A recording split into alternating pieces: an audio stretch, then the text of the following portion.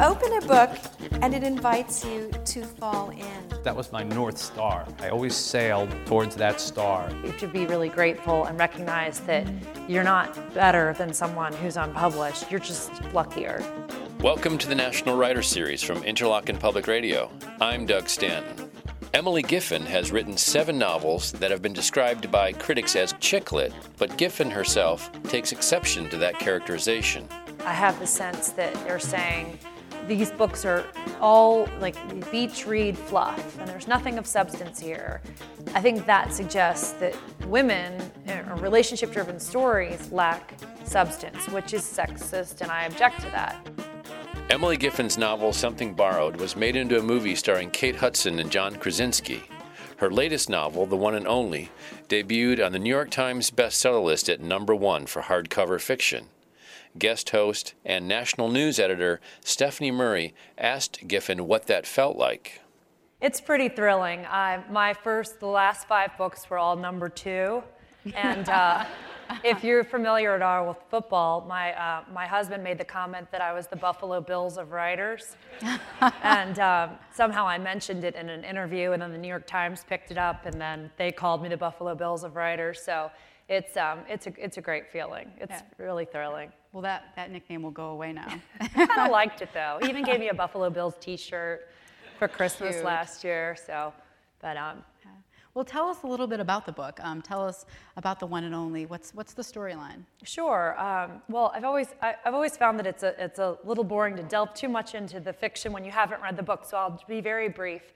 But I really wanted to explore the idea of unconventional love. I think so often we expect our lives and our relationships to look and be a certain way. And I was really inspired by the question, what if what you want isn't right on paper? Or what if you fell in love with the one person you shouldn't?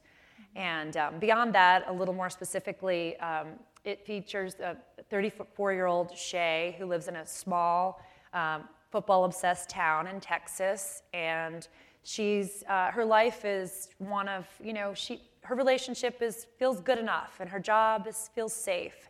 And there's this moment, that happens in the first chapter of the book where she asks herself, "Am I really living the life I'm meant to be living? Am I meeting my destiny?" And I think that's another question that we all ask ourselves at various points for various reasons. And that inspired the book. And it seems like it's something you probably asked yourself when you were in London, right? It was London when you made the decision to start writing? Well, it was, I used to be a lawyer, so I discovered that misery is very motivating. I think sometimes it's almost that when things are just good enough, that it's more dangerous terrain. I was just completely miserable practicing law, but when I left the University of Virginia, I had $100,000 worth of debt, so I didn't have much choice but to practice for a little while until I paid that back. But there was definitely, for me, that's a theme that I've visited several times in several books, but that feeling of really needing to take a risk and take that leap of faith and just follow your instinct that, that you get on your path. And that's definitely what I did when I left my law firm, and I was practicing in New York City, and I moved to London, where I wrote Something Borrowed. That's what I'm thinking. So, right, close enough. Yeah. But, so what took you from New York City to London? Well, if I had been truly brave, I would have gone to Italy and written Eat, Pray, Love, right? There you go. But I love that book. It's a great book. So, I always wanted to live abroad and have that experience. I was 29, and at the time I thought that 30 was just such a scary benchmark, which is ludicrous. But so, I was leaving the law. I was sort of ending a relationship that wasn't working for me. I was really, I'd written, it sounds very romantic and, charmed. Oh, I moved to London. I wrote Something Borrowed. It was published. It's all, I never looked back. But the piece that's missing from that is that I had been writing really my whole life, and then had written a whole novel while I was practicing law and paying back my loans. So at night, and sometimes when I was billing General Electric, it's a flat rate, so I don't feel that guilty, but I still remember the client and billing number was 80020 Matter One. It's been 12 years since I've been there, but Yeah, what was your question again? Oh, why? I don't remember Why London? now. Why London? Why London? Yeah. Yeah, I think that was out of my huge push for me. Yeah. But I wasn't quite brave enough to do to France or Italy or somewhere. Yeah. One more question about this book, and then I have so many questions for you just about being a writer and the process and your characters and everything. In the intro to this from Random House, Jennifer Hershey says that every time you outdo yourself, and she calls this your best book yet. Do you agree with that? Well, one of the things that really motivates me as a writer is to always, continue to evolve and tell a more substantive story. And, I think the characters, when I wrote Something Borrowed, I was 29, and, I was, I'm not going to say immature, but a typical, 29-year-old. And I feel like I got married, I've had 3 children, I have this change in careers, and so I continue to try to write a deeper story and a more layered story. And one of the things that really does, motivate me not only sort of internally and to tell a better story is I never want my very loyal readers to say, I liked her old stuff better. I mean, we've all said that about, musicians or authors, like, oh, I liked her first few books, but that strikes fear in my heart. So, I mean, there's always going to be a book that is your favorite, but I like to think that I keep, telling stories that are, as good or better than the one before it. So, better, so that was. And so your books are about relationships. They're about the deep complexities and so many relationships in different parts of people's lives. And I wonder how much of yourself ends up in the books and how much of your surroundings and your environment, Right. Where do you draw inspiration for those stories from? Well, I do write books that are very relationship driven and relationship rich. I write about mothers and daughters and husbands and wives and friendships, female friendships, male-female friendships. So because I'm writing in that terrain, of course you draw naturally on, your own relationships. And beyond that, I think as people, particularly as women, we often discuss and analyze relationships of friends. So you talk to your best friend and then you say, well, how's Laura doing? And what's the latest with your sister? And so there's so much terrain to work with. As far as how much I share with my protagonist. I've now written, this is my 7th book, and I've written in the first person, save for Heart of the Matter, which with alternating perspectives between first and third, 2 women. Oh yeah, I didn't realize that. So this is, right, so just to sort of distinguish the voices, I did first, third, so it didn't, sometimes it can be confusing when you change voices, but. So if you consider that, that's 8 women, and I think that for me to effectively tell a story, I have to connect to my protagonist in one significant way. So I don't feel like I've never written any book that's truly autobiographical or, the plots are not something that none of them are familiar in my life, like as far as the actual plot, but feeling like I can relate to a character, whether it's, a similar job. In the first book, she was a lawyer, or, in this book, Shay, my main character, she's 34, not married, no children. I obviously have a very different life, but we're both very passionate about, college sports and athletics, and so I could really relate to her with that. And I really didn't think about that as I was writing it, but my best friend from high school, he's a writer out in LA, called me after he read the advanced copy and said, this is the first time I felt like she's so similar to you. And I thought, no, she's not. She's not married. She's not this. She's 10 years younger. But I can see, after I thought about it, I really did feel a connection to her voice. So. And if you haven't read The One and Only yet, there are a lot of really amazing football references in that book. And I wondered as I was reading it, how much research did you do for this? Yeah. And did you just know all this stuff off the top of your head as you were writing? And then I read somewhere that you were specifically a college basketball nut, in addition to Brady Bunch. Yeah, Brady Bunch. I got stumped, by the way, on the Chicago News. I got to get that off my website because people will quiz me on the on the news. They showed a clip and I'm like, come on, I'm nervous. I'm on TV. And then I was like, Doug Simpson. But college sports. First of all, I should say that this is the backdrop of the book, but it's still, and it felt like a risk in some ways. When my editor said, "Do you think that your core demographic won't relate to this?" And I think First of all, I think women love sports just as much as men in many cases. But also, you know, my analogy is I love the Rocky movies, but I don't like boxing. I never watch boxing. But for me, my background was a basketball manager at Wake Forest. I grew up very passionate about college basketball and wanted to be a manager of a major program. Tim Duncan was at Wake, and he's playing tonight. So that's my last vestige of youth, that someone that I handed towel and water to is still playing in the finals. But so that was, you know, I changed it to football because I felt like it was more, you know, football and Texas. It just felt like, you know, they went sort together. of bigger, more colorful perhaps than college basketball, more universally relatable. Yep. But I think that world really worked well for some of the themes in this book, particularly the idea of loyalty, because one of the things that was so, you know, that I noticed so much about my experience as a manager is this team was like a family. And, you know, we were incredibly loyal to one another, and we very diverse backgrounds, but you come together with this common goal. And I think that really, those themes really worked for this story. But it could have been set, really, the same relationship dynamics could have been set in a variety of, it didn't need to be football. Sure. As far as research, I just realized I didn't answer your question. Yeah, how did you get all that information? I mean, I know enough about football that it wasn't, you know, but it in places I would ask, you know, my husband, he knows more, and a couple other friends knew more. But for those of you, I promise this talk won't be about college football, but if you know Pat Dye of Pat Dye Stadium, you know, Auburn, he read an advance copy, so did Coach Boeheim, and they both blurbed it, but Coach Dye called me on the phone and said, I want to know how a Yankee from Chicago knows so much about football. And I was like, oh, yes, that's the ultimate compliment. So, but don't be turned off if you don't like football, because it really, you know, it's not. No. It's not that. It's definitely not. No, the book is a little not. flavor here and there. Yes, for sure. It's a backdrop, absolutely.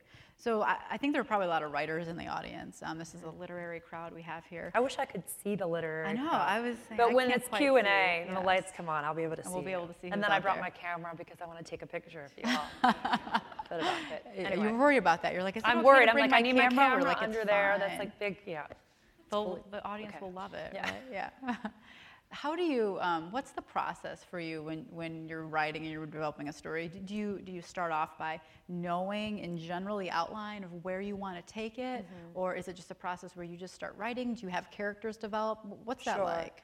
Well, for me, maybe it's a reaction to being a lawyer and practicing law and having to just outline everything, and you know when you write a brief or a legal memorandum exactly what you have to do. And so I think in the early stages, it was so refreshing to me when I was writing Something Borrowed and living in London to just sort of, I'll go, let's see where the story takes me.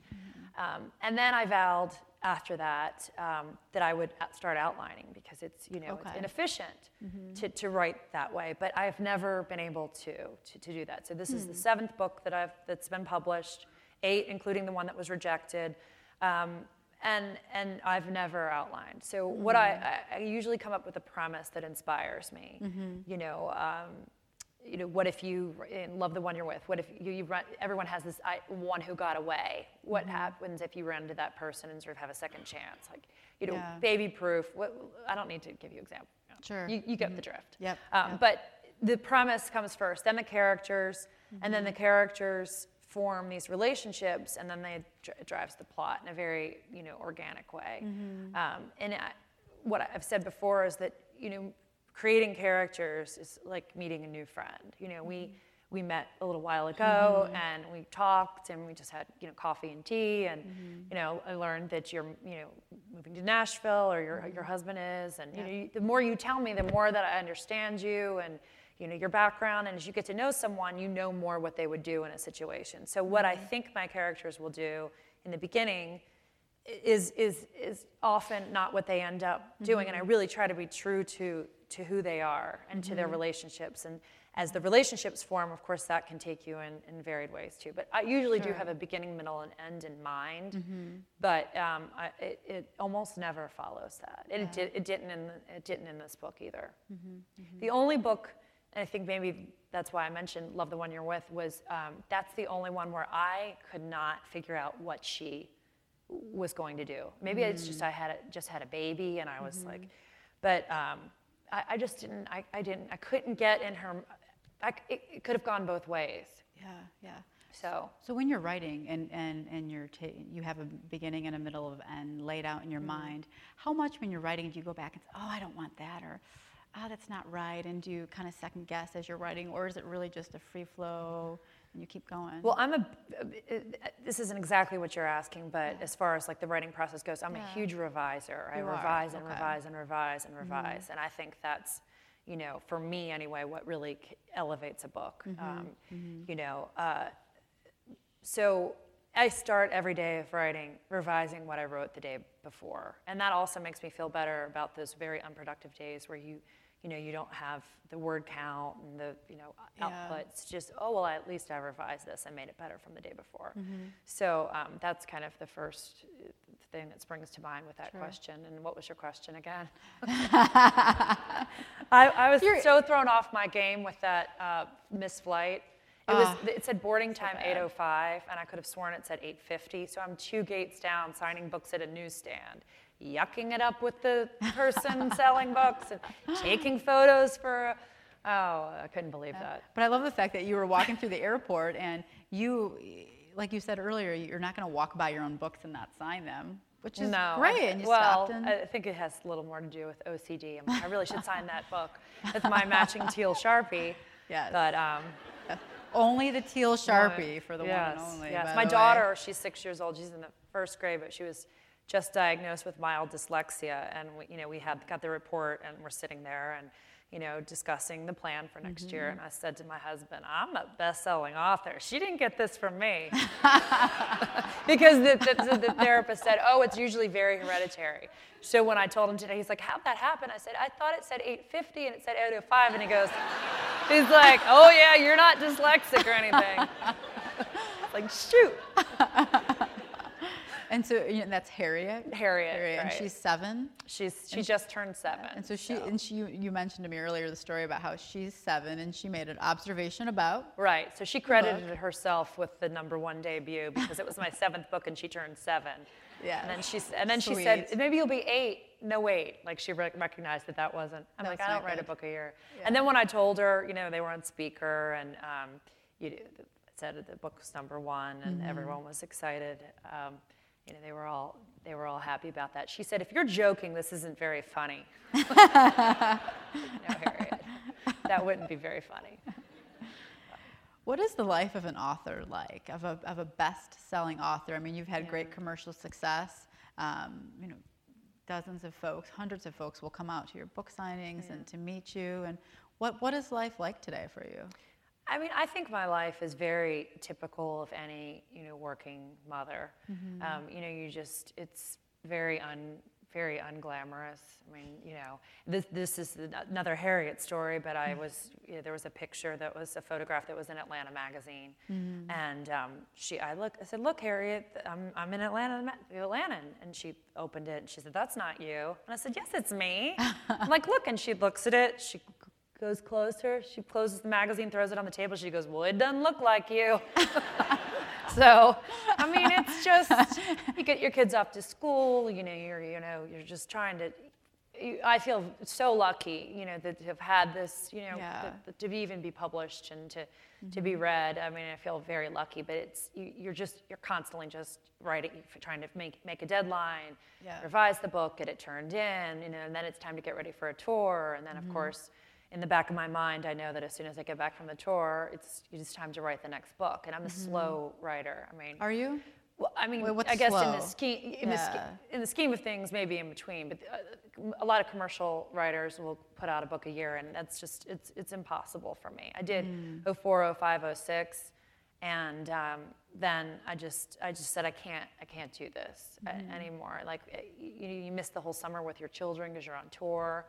And I just didn't think, kind of referencing back to my earlier answer about wanting to always, continue to write a book that was as good or better than the one before it. I just didn't feel that I could keep that level of, quality and really, be proud of what I was putting out and keep readers and cultivate new ones Yeah. with that pace. I feel slow compared to a lot of my What peers is your who are pace writing. normally? Like if you I spend write the it amount about of time? 15 months it takes me to write a book. Okay. But then the revising is several months more, and then you're getting ready for a tour. And to really be, effective, I think at that, you have to sort of take off the writing hat and then really put on, the marketing, and especially now with all the social media and all the things you can be doing.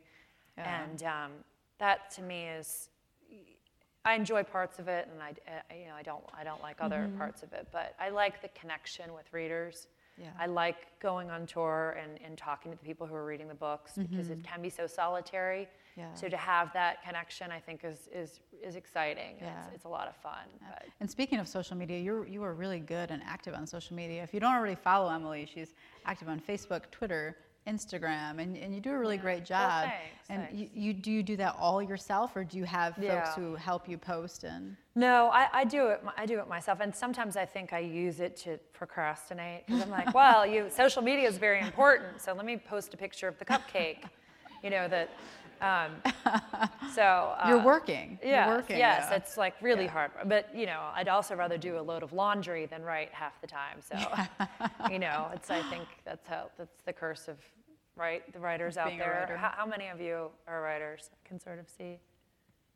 Yeah, we've got yeah. some writers. Yeah. So I can revise a thank you note, 5 times. Go through 5. Yeah, but so. Yeah, so you do all that posting yourself. I do. Yeah, do you like it? Yes. It's work, I but think- it's also engaging with the folks who are. Yes, I some of think your it best does audience. feel, I'm a little bit of, I'm an introvert. I'm a sort of a closet introvert. I feel like I've learned to fake it very well over the years. So that's a way of interacting, in a limited sort of way where you can Yep. still be in your pajamas or in your sweats, and you can kind of interact with people. So I think I enjoy it, and I think you can tell when someone enjoys it versus when someone's doing it for. You can sort of Yes. tell the people who are. Yeah. I think have that someone comes through else. in your social media that you do enjoy, and you like talking to your fans. I mean, that you Yeah. respond, and I try. I try Yeah. to. It is. Yeah. It's gratifying to also hear very directly. When I wrote my first few books, there just wasn't any of that. I mean, there was MySpace, but yeah. so it's really gratifying to be able to connect and hear so immediately what people think. And it Yes. really, I've said this before to them, to readers, but it really helps you get through writer's block when someone's saying, I can't wait, like, oh my gosh, I'm counting down the days until your next book. You think, okay, like someone's excited to read this. And Yeah, some motivation. So, yeah, it is for me. Yeah. It is. Does your publisher tell you, like, to give you good advice on how active to be with social media or in other forms of marketing yourself? Like, how much do they give you guidance? Well, with the leading up to the book tour, they'd have like, can you tweet? Can you post something about this or something about that? And can you do a video thing? Okay. And I actually called them at one point, and Random House is amazing. They are so professional and good and on top of it and wonderful to work with. But at some point, I think, I just mentioned to my publicist, like, when it's scripted, when you're telling me that I need to post this, it just feels, it doesn't feel right. It has to be more, Yeah, I'm not going to organic. say organic with well, I mean, that sounds does, like, yeah. come on. It sounds like a farm to me. But. Yeah. But I mean, it's a post. It can't be Yeah. that organic. Authentic. But yeah, authentic is a better Authentic, word. yeah, That's a good word, yep, yes. yeah. So you're a good editor. Yes. Yes. Hopefully. Yes. I just got this job. Editor-in-chief. Editor-in-chief. That's 12 that's weeks. huge. 12 That's weeks. huge. As someone asked me the other day, they're like, what's going to happen in a year from now, and this and that. We're planning. Well, I hope I still have a job. No, I you're just gonna got be great. here, You're so gonna be great. we'll see. We'll It's see. exciting. So you mentioned earlier, you said something about luck, and when we were having tea downstairs at Brew, we talked a little bit about the luck involved and getting published, and Right. I hope you could talk a little bit more Yeah, about sure, that sure. for this group. Well, I do think it's sort of like signing the books as I pass a newsstand. Like I feel like one of my greatest attributes is that I'm extremely hardworking, and I've always been that way. My publisher said to me, like, you're the hardest working author, and so I take that as such a compliment, and that's a very important part of, I think, my success. But I think that you have to work hard to create a lucky break for yourself. So you can't overlook the component of luck. Yeah.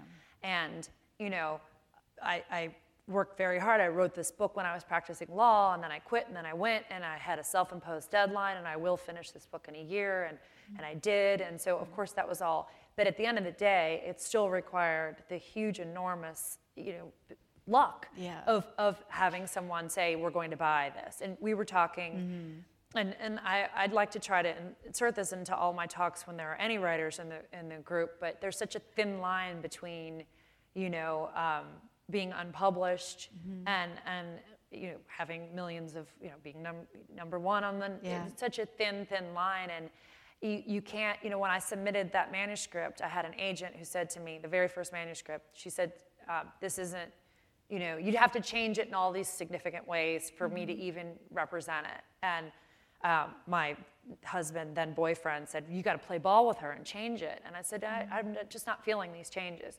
So then I submitted it, and it's sold millions of copies. It's in 35 languages.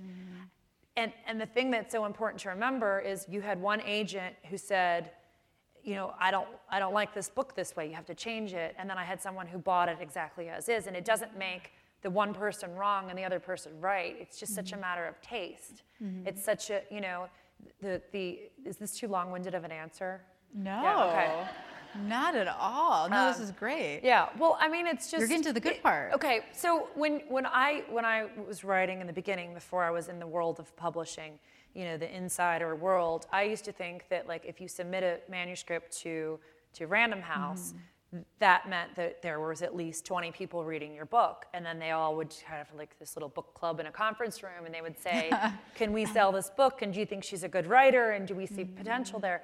When really it goes from your agent to one editor. So my agent picking a certain editor to send it to, like knowing that person and thinking, okay, she'll connect with this work, is, what if she had just bought a very similar book to Something Borrowed the week before? Or what if she had been in a really bad, breakup and she didn't want to hear about... She personally just didn't connect with the Yeah, story. or what if she just didn't like it? So that's one bite of the Random House apple. So once they say, once that one editor says no, you get this rejection letter. And then if you get 8 of those, that means that 8 people said no to your book. But that's not what you imagine as an unpublished writer, of like this universal rejection from all of New York City. It's just, it's 8 individual people. And so I think it's just important to remember that on the unpublished side of writing, to keep your faith, if your goal is, there's plenty of writers who don't want to publish, and they're just as much of a writer as a published, writer is. So I think it's important to remember on that side, and I think it's equally important to remember on this side that, you have to be, you have to be really grateful and recognize that you're not better than someone who's unpublished. You're just luckier. Yeah. So, I don't know. Yeah. That's my 2 cents on No, that makes luck. That makes a lot of sense. There's a lot of people hoping that they hit that one editor and get lucky and get that manuscript landed. So you mentioned that there was the first manuscript got rejected. Right. What happened to that? Oh, I still have it somewhere. It's not very good. Oh, I don't know if we all believe that. But that's my agent, my bad agent story. Okay. She, not that she's the reason that it wasn't published, but she was finally, it's on my website, I think, actually, as like inspiration to unpublished writers. But I couldn't get her to even answer my question about the submissions, like, and I shouldn't mention her name, but it's Jody Rhodes. But she's out in the West Coast, Jody Rhodes. But she would not tell me like a simple like status report. And finally, I said, Happy New Year, Jody. And I'd just really like to circle back. I recognize that there's not, good news, but I would really like closure on this manuscript. Sure. And she wrote back, they all rejected it. Like that's all. They all rejected it. I'm like, oh, that's like no bedside manner there at all. How did you find her in the first place? It was just, I sent it to 8, just one of those books. Okay. So, and I sent it out to a few agents, and she, wanted to represent it. I think she probably deals with a large volume. I really shouldn't diss her, but it's Jody Rhodes. West Coast. My sister mentions her every now and then. She's like, do you think Jody knows? And I'm like, honestly, I don't think she does, because I think she probably signs a lot of clients, and, but... Yeah. Until the one day when she shows up in the audience. Yeah. Like, I'm Jody Rhodes. That Hi, would Emily. be bad, wouldn't it? That would be bad. I talk a big game under the bright lights when I can't see anybody. But.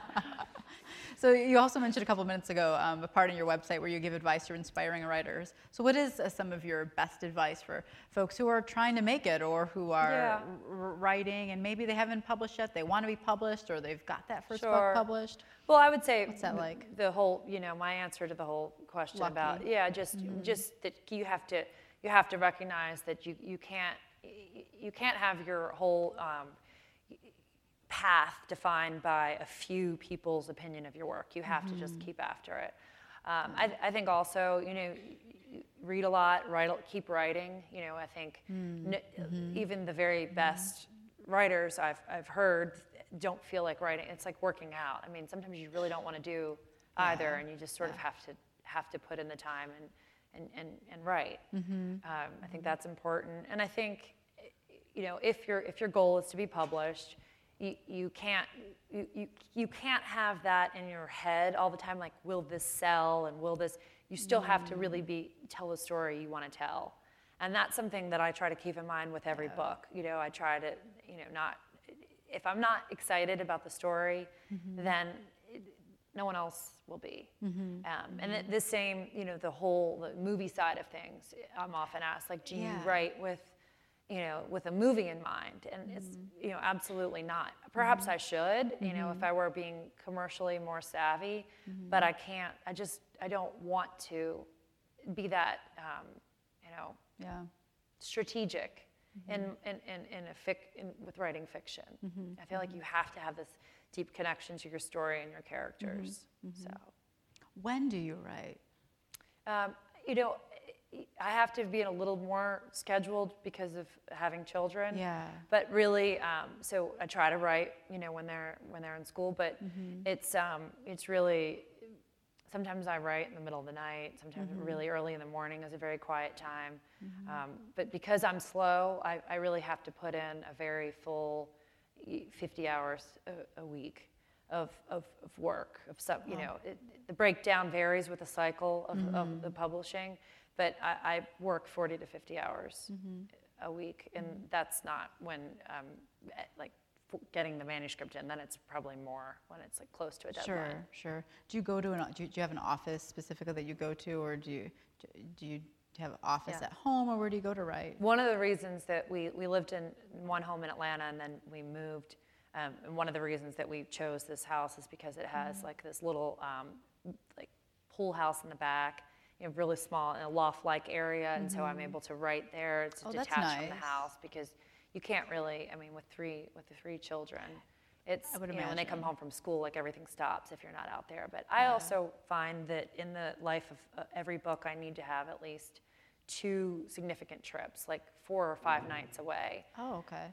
Because even when you're home, like to really get in the groove of fiction, I think you need like 10 hours of quiet versus just like the 6. Yeah. So it's very helpful to me. I love writing in really like loud spaces too, which I think is unusual. Like airports are great. Yeah.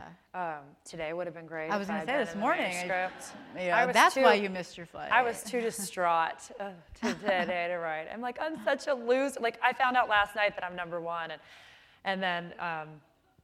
Then I missed my flight. It was such a rookie move. And I said to my publicist, I was not drinking last night. I was out with my 11-year-old nephews and my sister. I just transposed the numbers. So Gosh, I'm just so glad. exciting I'm just glad I got here. for you to be #1 too. I mean, that's just such awesome fun, news. I'm I just love glad. that. I'm glad I'm here. This is the coolest. Are all of you from here? A lot of you from here? Yeah. It's I was blown away. Beautiful. I mean, I grew up in Chicago. I went to high school in Chicago, so I had friends who vacationed here, but it's just so exceeded even my expectations of how charming And the weather was beautiful today. Oh, it's perfect. Sunny and if only warm. I had more hours here, right? I know you have to leave so early tomorrow morning, or else we'd. 3:30 wake up call. Yeah. So that's the hard part about a book tour. Isn't so much the engagements, the events. It's the that you have to be TV ready the next morning for the next. So I fly to St. Louis and have to, so. You could be on, so you're going to get up at like 3 a.m. and have to get TV ready. Right. To go get on the and look like plane. a version of myself that my daughter doesn't recognize. Yeah. That's a lot of work. There you go. So you mentioned that when you're writing, you have a spot, separate from the home, and then you go out and spend several nights away. Do you ever go to a location and scout it out as a setting in the book? I did. That's a good question. Okay. Yeah. For most of my books, I haven't needed to. For some, this one set in Texas, a fictional small town, but it's Texas, and I don't know Texas very well, other than books and movies, and occasional trips on book tours and so forth. But so I went down there. I spent some time. I went to SMU to their spring practices, and spent some time with the team, and ate a lot of guacamole and drank some margaritas. And told my husband it was very hard work. It was. Life of a writer, very stressful. Had another margarita. So but Dallas is, Texas in general, it's just there's so much color. So it was really, it was a fun place to go. Did you tell the folks at SMU that you were researching for a book when you were there? Or I did. Was I did. it okay? Yes, I told them. I'm sure they thought, I wonder if they're reading it now, looking well, for. I sent them copies, so hopefully, they'll take a look.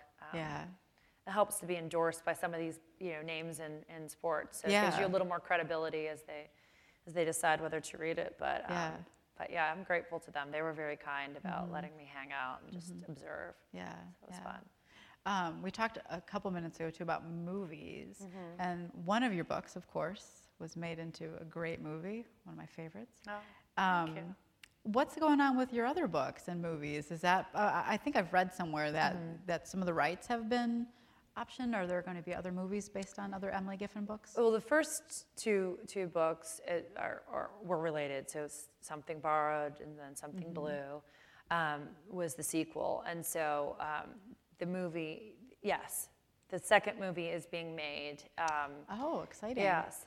We didn't talk about that. We didn't talk about that yet. Yeah. No, that's so, awesome. and I'm writing a script, which I'm thrilled about. Oh, okay. And I'm sure it'll be rewritten, but I get the first crack at it. And Did you get the first crack at the script on Something Borrowed? No. Oh, no, okay. Not at all.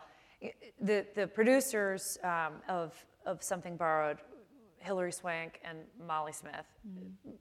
Molly was in Atlanta filming The Blind Side, and so she called me, and right after she read, she bought the rights to Something Borrowed. We met, and now we're very, very close friends. But we joke that she was warned, don't get too chummy with the authors, they're all crazy. And I was warned, you'll hate the movie. Like, you're gonna hate the movie, so just prepare yourself. That's what people always say. And so we were both sort of told this, but I was very careful, and I knew it was by invitation only that they were involving me. So I was always very careful not to overstep, not to think, this is my book, and how dare you change it. So it was very much like, I would wait, and when they asked my opinion, I gave it, but I was always very respectful. I didn't realize it was that separate.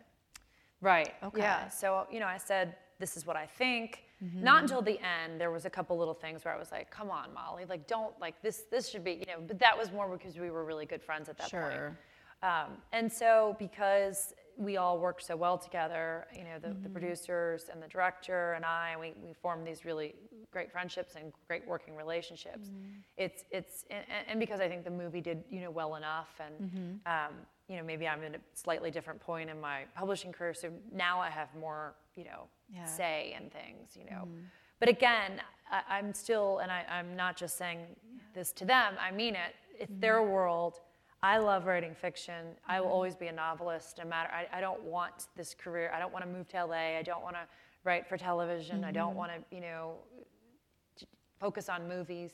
Sure. So this is really fun to be able to write the first draft to Something Blue, but I'm sure it'll be rewritten, and that's fine. What is that like, writing the script based off the book that you've already written? I mean, well, I never would have been able to do it with Something Borrowed, but because I was so involved in watching it and in working with the screenwriters and listening, I really learned so much about it. And so now I feel like I can write, a decent first draft. But I flew out to LA in February, and we sat in this big conference room with index cards, and we laid out, the 3 acts. I mean, Oh, I guess okay. everyone knows about like that all movies are pretty much 3 acts, and I wasn't aware that it could be broken down like that. But So you did that so together. succinctly. We did that. We did Okay. we like beat by beat, every scene. Of all 3 acts, we sort of got this outline. So I'm working from that, but then writing it within that, and so I feel really lucky that they're giving me this chance, Absolutely, because I do feel like I still know the characters the best. But then, of course, the actors and John Krasinski. Do you all know him from the Office? And he'll play the lead in the second one. Oh, okay. And so he saw that I tweeted, I'm finally going out and working on the script. Yeah. And he's very good friends with Molly, and so instantly texted her and said, "Is Emily coming out there? And why didn't you tell me that the script was being written? And I want to be involved." And she's like, "He's so pushy." She loves John, but she was like, "He can look at it when we're good and ready to show him." And I'm like, "Well, don't you think he would be really?" And she's like, "No, every actor just wants to make sure that their part's the best." And like, it's like, okay, whatever, it's your world. What a world. It what is. a world you're in. I mean, don't I love get you me just wrong. used Hilary Swank, It's- like, yeah, earlier, yeah, like, no, in I passing. mean, That's awesome. It's thrilling. It's so fun. Yeah. But it's fun, just snippets here and there. Yeah. I mean, it's so far from my real life and what I want my real life to be. Sure, So.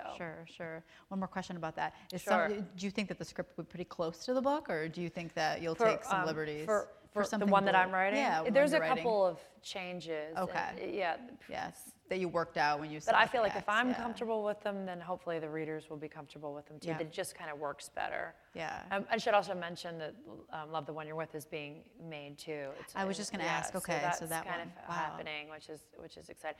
But you never know with that world. Sure. It's until it's really fully greenlit, and you just never know what can happen. Yeah, So. yeah, what'll eventually come out of it. Changing gears a little bit. Sure. When you Google Emily Giffin, one of the things that comes up in the description of your novels is chick lit. We talked a little bit about this We did. earlier. I'd like to know how do you describe Right. the novels that you've written and your stories, the stories that you tell, and what do you have to say about that being dubbed chick lit? Yeah, I could talk. I could give a whole Yeah. talk on this. I think of what I write is generally as women's fiction. That's kind of how it's dubbed. Although I do think this is the first book that I've written that men could, will really enjoy. I've heard that men don't read fiction as much as it's like 80% Oh, of really? all novels The are bought by, statistic? and then men read more nonfiction, but Yeah. there's exceptions to that. But the chick lit, the chick lit, it's a tough one to answer because I think it's really more of a marketing label, and I think it's a function of when I first published. So when I wrote Something Borrowed, the title, the working title of the manuscript was called Rolling the Dice. There's a scene where she rolls the dice, and this question of like fate versus, how you control your own destiny. And the book really ends with a little bit of a bittersweet note and a melancholic ending. And so it's not your typical, if it were made into, well, it was made into a movie, wasn't it? If it Forget were made that. into a movie. But it's not like the typical, one of the things that was difficult to sell is like the protagonist is doing such an unlikable, unsympathetic thing. So that's a little different from your, So in other words, I think what happened was it was the explosion of this genre called chick lit with Bridget Jones' Diary. I was publishing then. My editor called and said, Rolling the Dice isn't going to work for us as a title. That sounds like a guy book about gambling. We need something girly. And I'm like, okay, girly. And I just kept thinking My Best Friend's Wedding, which of course was taken. And it's finally, I'm like trying to write down wedding things. And it's not really about a wedding. It's about a troubled female friendship.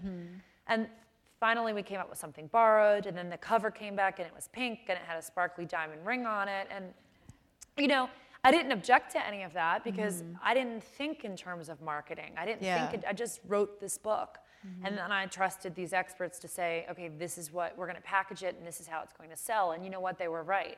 Because it did sell. It was, the first book made the bestseller list, which has everything to do with marketing and very little to do, no one knew me. So they were right. And I think what's happened is I've grown up and my stories have changed, and really there's no hallmark of chick lit, if you consider, other than first person, which is lots of people write in the first person, but, my characters aren't shoe shopping, they're not drinking martinis, they're not, I don't feel like they're, and not that there's anything wrong with the books where that happens, but it's really not what I do. And so sometimes it's frustrating to constantly hear that label, because I feel like a lot of people, women, men, people of all ages who would connect with my readers and the complex relationships, the things that I like to write about might not pick it up because of the sparkly ring on the front. Yeah. And because I don't pick up books. If there's like a lipstick on or a shoe, I'm not drawn to that book. And so I think that's one of the reasons that when I moved to Random House, we did change the covers, because they looked a little bit girly. They looked a little bit young. They looked a little bit chick lit. But all that said, I don't get offended by that, and I feel like I just want the readers who will enjoy my books to find them, and however that happens, I think is great. The only thing about the chick lit label, I think when it's used to just sort of describe stories about women, for women, women who are dealing with relationships, and whether they're buying shoes or drinking martinis or not, I think that label's okay. But when I have the sense that they're saying, these books are all like beach read fluff, and there's nothing of substance here, I think that suggests that women or relationship-driven stories lack substance, which is sexist, and I object to that. But I really try not to get into that dialogue.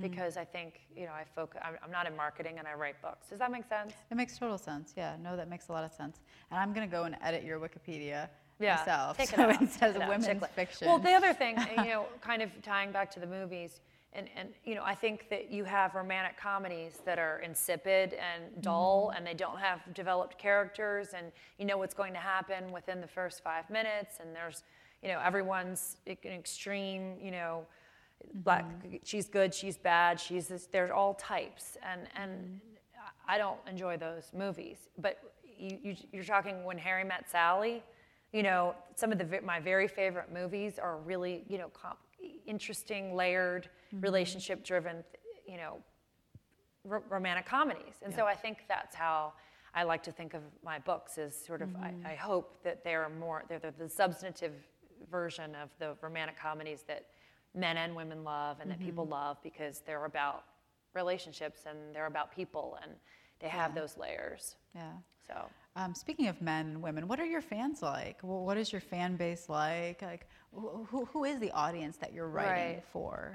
It's hard to say, because the people who come out typically to some of my events skew younger, because once you're sort of in your older, having a family or beyond that, you might not be coming to some of these events. So that's hard to say. And Facebook, again, it's a different crowd than people who might be reading it. I think that I've read from Random House, again, that's like a marketing thing that it's typically like 30s and, anywhere from the 20s to the 50s. I mean, it's very broad. It's women, though. It is women. Sure, yeah. Do you keep someone in mind, like an audience, when you're writing your books? I don't. No? Kind of going back to the same thing. I try not to be too strategic. Yeah, So, yeah. I don't think about that too much. Yeah. So. Yeah.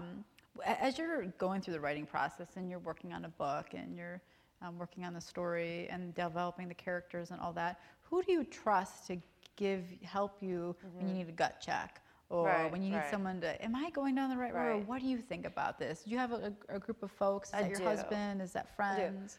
Well, I have the same group. When I was writing Something Borrowed, I read my work chapter by chapter, which I think is somewhat unusual, but it's my best friend, my mother, and my sister. And they're very, my mother's a retired librarian. She's the reason that I'm a reader and a writer. She cultivated that in me at a very young age. She reads more than anyone I know, very across the board, genres. She's just, and so I trust her in a way. And then my in certain ways as like sort of a reader of fiction.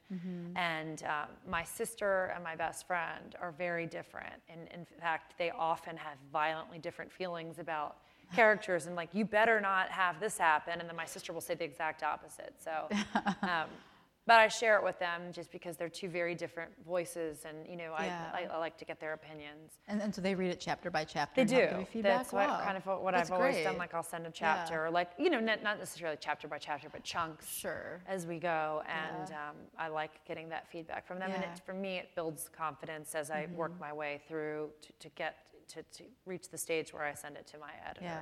And then my husband, he isn't a big reader of fiction, but I do think he's pretty good at a broad read. He's also finds the little things, like he's there was someone on a red eye, and they looked down at Greenland, and he's like, she's on a red eye, it'd be pitch black. Like, great catch, honey. Fix that. So he's extremely, he's so supportive, and he wrote congratulations like last night. I'm so proud of you. And I said to him, and it's true, like, we both know I wouldn't be able to do this without him. It's such a partnership, marriage. Yeah, in general, it absolutely is. So this is your 7th book, and as we've mentioned a couple times, debuting #1 on the New York Times bestseller list. So what's next for you? What's coming up next? Do you have a pile of other stories that you need to get through and tell? Do you have plans? How does that happen, and what do you see coming up next for Emily Giffin? Well, I have, I want to finish the script for Something Blue, so that's next up. I'm about 2/3 the way finished, so that'll be the first thing when I finish my tour. And I'll take, a week off and do nothing and just hang with my kids, my husband. But after that, I'll finish Something Blue, and then I'll start writing my next book. And I don't know exactly what I'm writing yet, but I have little ideas of this world that's interesting, or this idea, and it's a question of sort of sitting down and really figuring out my premise and those first few characters. And I always get a baby name book out. I love naming my characters. It's like awesome. The most. How fun! It's so fun. Yeah. But this one was the first time I've changed a name, because Shay, I knew I wanted like a 1-syllable sort of gender-neutral name, but she used to be Drew. And then I spoke to a sales group at Random House, and I realized that I have a little bit of a stutter, and I stuttered every time I said Drew, and it's like, I've got to change her name. This is terrible. And so recently I was at a book talk, and I said, I called her Drew, and my publicist was like, Shay. I'm like, all right, she changed her name. So I want to know more about Astrid another time too. Yeah. I think it's time for questions from the audience. That would be great. Shall we do that? I'd love to hear from you. We got a microphone back there and a microphone over there too. All right, we've got one right here. Out of all your books, do you have a favorite character? I mean, probably, that's hard. Probably, I don't know. I'm very attracted to Conrad from Where We Belong, I have to say. I like him a lot, but Darcy and Ethan I have a sentimental spot for, and as I mentioned, I feel a kindred something with Shay in this book. So. That's a good question. Here we go. You became a lawyer, and I'm curious what caused that to happen. Yes. Are you a lawyer? No, I'm not a lawyer, but I just find it fascinating that Here's the thing about lawyers, and this is why so many lawyers who are doing other things now, because if you knew what you wanted to do, you would have gone to business school or medical school. But instead, you're sort of this liberal arts catch-all who wants to achieve, but you don't know what you want to achieve. So you just go to law school so that you can feel good that you've achieved something. I think that's why so many lawyers leave, because it's not really what they wanted to do. They just did it. And that's sort of why I did it. Because when it came right down to it, in the final analysis, I knew I wanted to write creatively, but I was scared, because I thought, well, I don't want to graduate from college, start this endeavor and instantly fail. Then what will I do? Where's my safety net? And in some ways, I think that was a smart, thing to do. And that's why when people say to me, should I not go to law school? I'm like, you can't say that. I don't regret going to law school. It enabled me to move to New York City. I might not have done that otherwise. New York really shaped my fiction early on. But I think the important thing is to just make sure, just do a reality check at various points in your life and say, am I happy now? And I was unhappy my first day as a lawyer. Did you take a lot of classes on journalism and fine arts or Well, literature? did I in undergrad? Yeah, in undergrad, yeah. No, I really didn't. I was an English history major, English minor. You know what? I'm so sad about Maya Angelou. She was taught at Wake Forest, but I didn't get into her class. I tried. Oh, she taught when you were there? I mean, she just wow. taught. It was really hard. Sure. To get into her. But I never took her. But so. No, and journalism was never. I mean, I was the editor-in-chief I was editor-in-chief too. Yeah, we have something. One thing happening here. But my high school paper. So I liked journalism in high school, but it wasn't ever really. I didn't want to do that. I wanted the creative writing thing. Although I did consider sports journalism, which was fun to give Shay that job. Yeah. But yeah, I don't regret law school. A question over here.